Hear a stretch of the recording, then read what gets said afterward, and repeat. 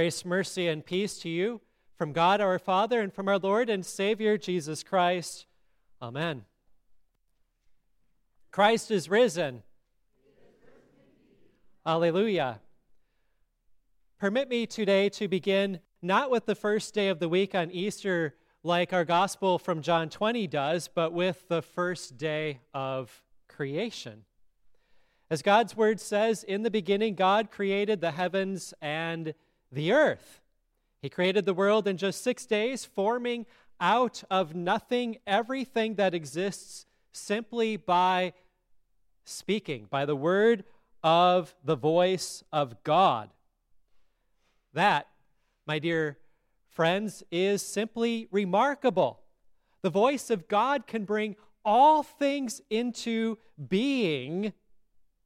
Many have desired to wish for things or think happy thoughts, talk their way into obtaining the various things that they want. But God, by his divine ability, formed out of nothing the universe and all that is in it by his very voice. As you are well aware, the creation account is widely disputed. Many figure there's too much evidence for an old earth or for various evolutionary processes that eventually resulted in man, and so they think that this word of God must be inaccurate. For those who doubt the creation narrative as written in Genesis 1 and 2, remember that Jesus himself quotes those chapters, that Jesus himself attests to the truth of creation. And also, even before carbon dating and before evolutionary theories were invented by man, some had even then questioned the biblical record. 500 years ago, Dr. Martin Luther offered some wise words to those who doubt. He said, "When Moses writes that God created heaven and earth and whatever is in them in 6 days, then let this period continue to have been 6 days, and do not venture to devise any comment according to which 6 days were 1 day. But if you cannot understand how this could have been done in 6 days, then grant the Holy Spirit the honor of being more learned than you are. For you are to deal with Scripture in such a way that you bear in mind that God himself says what is written. But since God is speaking, it is not fitting for you to wantonly to turn his word into the direction you wish to go." So on the first day of the week, the day that we now call Sunday, God said, "Let there be light," and there was light. On the sixth day, the day we now call Friday, God made man in a remarkable departure from his usual work of creation. Instead of speaking, he formed the dust of the ground, and he breathed into his nostrils the breath of life, and man became a living being. God then, recognizing that it is not good for Adam to be alone, he caused a deep sleep to fall on Adam, and he took one of the ribs from Adam's side and built that rib into a woman, and Adam, of course, received her with great joy. The scriptures declare that on the seventh day God rested, and by doing so, God set the pattern for his people through this work of creation, that throughout the Old Testament, the last day of the week, the seventh day, was to be a day of rest, the Sabbath day, so that God's people will have a full day set aside to hear the life-saving, life-giving Word of God. When Adam and Eve then did not listen to the Word of God, but instead listened to the lies of the tempter, and also figured that their own senses must have some greater knowledge than God, seeing that the fruit looked pleasing to her eye, she sinned, and Adam along with her, eating of that forbidden fruit. and they brought the entire world into sin.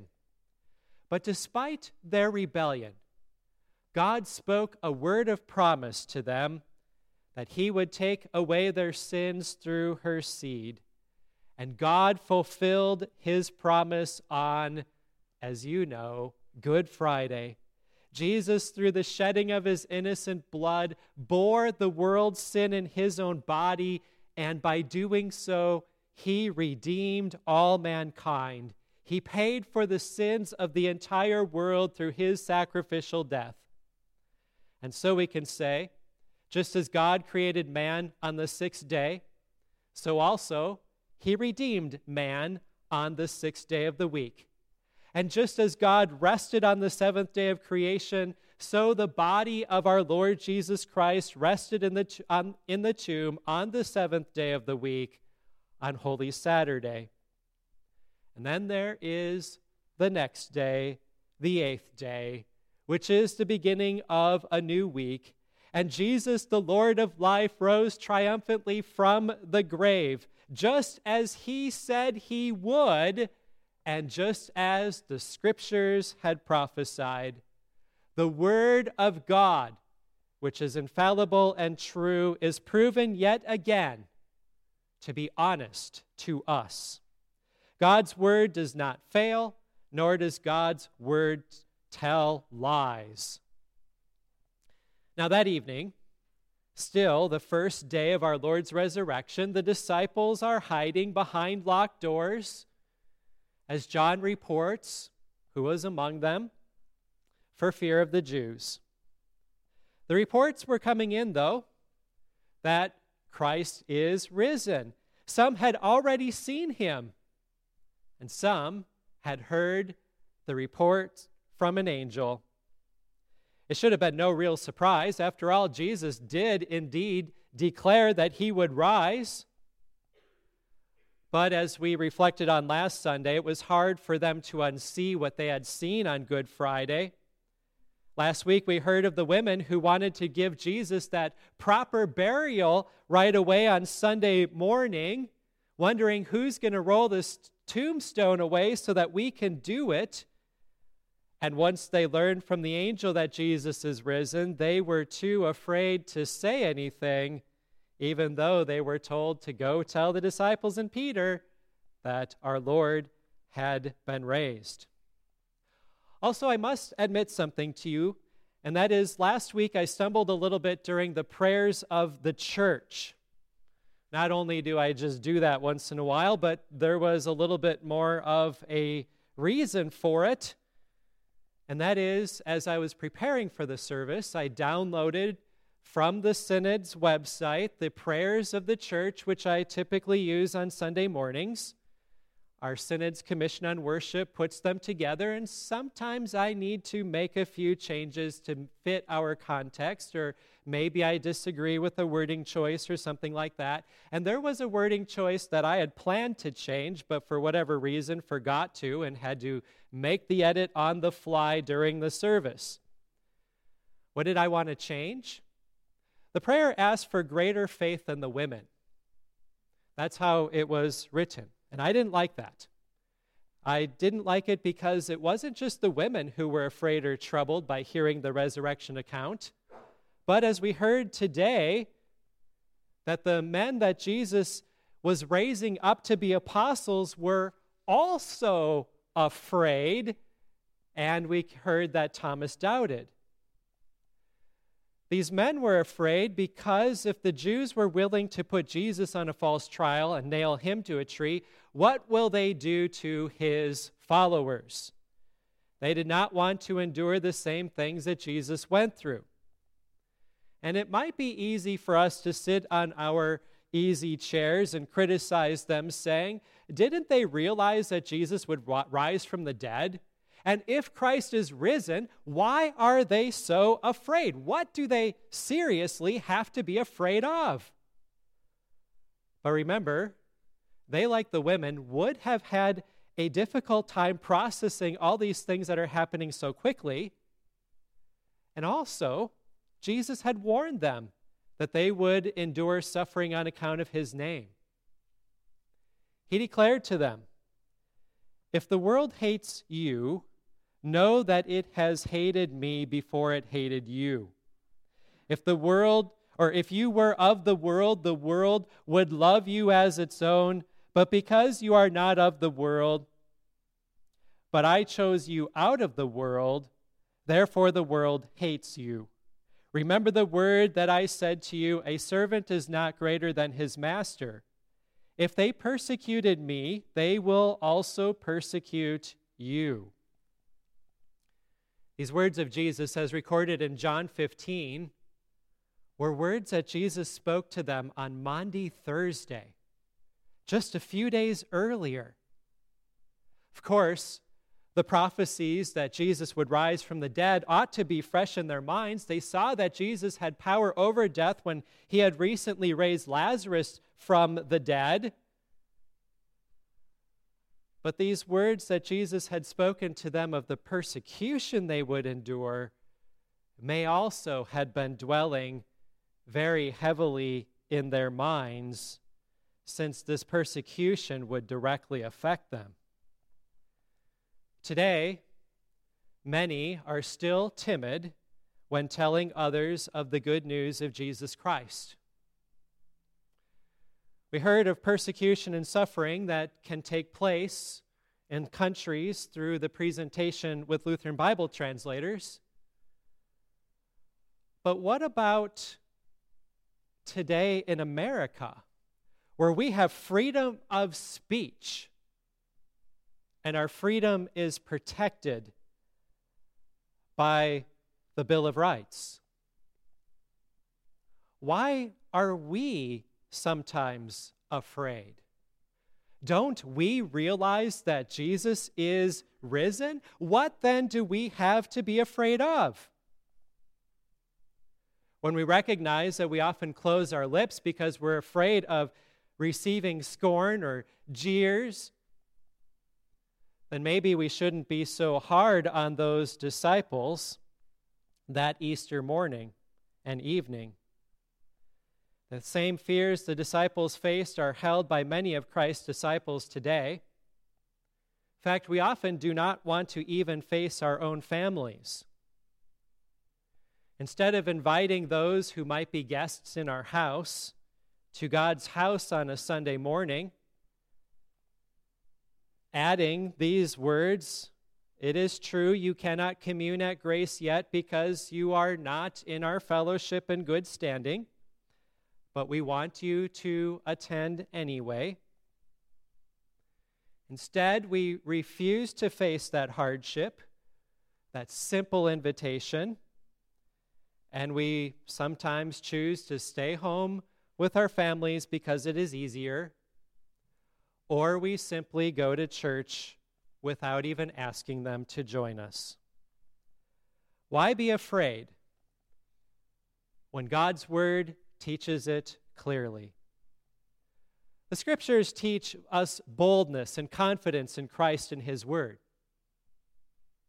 even connecting this word to the confidence we should have in Christ. Psalm 56 says, "In God whose word I praise, in the Lord whose word I praise, in God I trust, I shall not be afraid. What can man do to me?" Jesus gave every reason for the disciples to stop being fearful when he appeared in their midst and behind those locked doors and said those wonderful gospel-filled words of absolution. "Peace be with you." You also hear those same gospel-filled words of absolution when you are invited to the Lord's table. After the words of institution are spoken, "The peace of the Lord be with you always." You are absolved. It shows that this is not simply a well-wish or a friendly greeting. Our Lord Jesus Christ was pronouncing his peace upon them. And the resurrected Christ is victorious. He is granting them the victory. They have peace with God. And so do we who are baptized into Christ. Jesus even sent the disciples out on Easter Sunday to forgive and retain sins. The sending that he does in John, as we heard in John 20 today, is part of our Lord's institution of the pastoral office and the commission for them to exercise the keys, that is, to forgive sins, that's the loosing key, and to retain the sins of the unrepentant as long as they do not repent, that is the binding key. Pastors must forgive the sins of the unrepentant and retain the sins of the unrepentant. This means that he must refuse to absolve the unrepentant and forgive those, even those who have done heinous and vile sins when that sinner repents. Might seem to be an easy task. But when the community may hate someone for what a man has done, God's servant is called to forgive that person, no matter how vile or heinous it has been, when that person is repentant and trusts in Jesus for his salvation. Or on the flip side, maybe the community will ignore the seemingly innocuous sins of a well-known and well-loved community member. But when the pastor recognizes that he remains unrepentant and refuses to turn from his way or does not trust in Jesus, then the pastor must keep him in his sins, bind him until he finally repents. The temptation is to basically say everyone is forgiven and not consider penitence, but pastors must always resist that temptation, for giving into it is dishonesty. When Jesus instituted the office of the public ministry, he breathed on his disciples and said, "Receive the Holy Spirit." This even harkens back to the creation account where the Spirit of God was hovering over the face of the deep, and even more so it brings to mind the creation of man, where God breathed into the dust-shaped nostrils the breath of life to bring life to the first human, and now Jesus is breathing on his disciples, giving them the Holy Spirit. It's interesting to note that the Hebrew word for spirit, word, or wind and breath, spirit, wind, and breath are all the same word. The Holy Spirit brings life to mankind. For as it is written, we were once dead in our sins and in our trespasses. We are brought alive in the waters of holy baptism and through the proclamation of the word, the preaching of the gospel, and the pronouncement of the forgiveness of sins. What a joy this is, that we who were once dead in our sin are now made alive in Christ Jesus our Lord, that he took our hearts of stone and made them hearts of living flesh, and that we now live and abide in Christ, for he has cleansed us of our sin and invites us to participate in the fellowship of his body and blood. As you know, in the Old Testament, they had the day set aside on Saturday for worship and rest. Our worship is now on Sunday, the first day of the week, as we continue to celebrate our Lord's resurrection and we give the first fruits of our time with the sacrifice of praise and thanksgiving. That Sabbath requirement to rest on the seventh day, that particular and specific day in the Old Testament, is now fulfilled in Christ, so there's no longer that law and command upon us. There is no longer then a command to worship, that worship must fall on a specific day, but it certainly makes sense to follow the examples of the apostles who on the first day of the week gathered to break bread to celebrate the sacrament. We hear the absolution, guaranteeing that the sins of the past week are gone when we come forward into God's house on this first day of the week.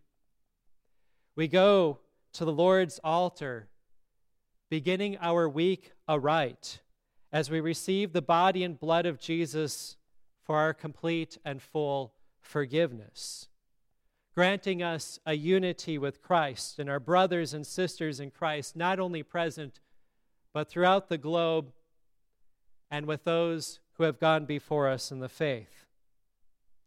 And this gives us a glimpse of the new creation that we will fully enjoy when Jesus returns in glory on that last day. Thanks be to God. Amen. The peace of God, which passes all understanding, keep your hearts and your minds in Christ Jesus to life everlasting. Amen.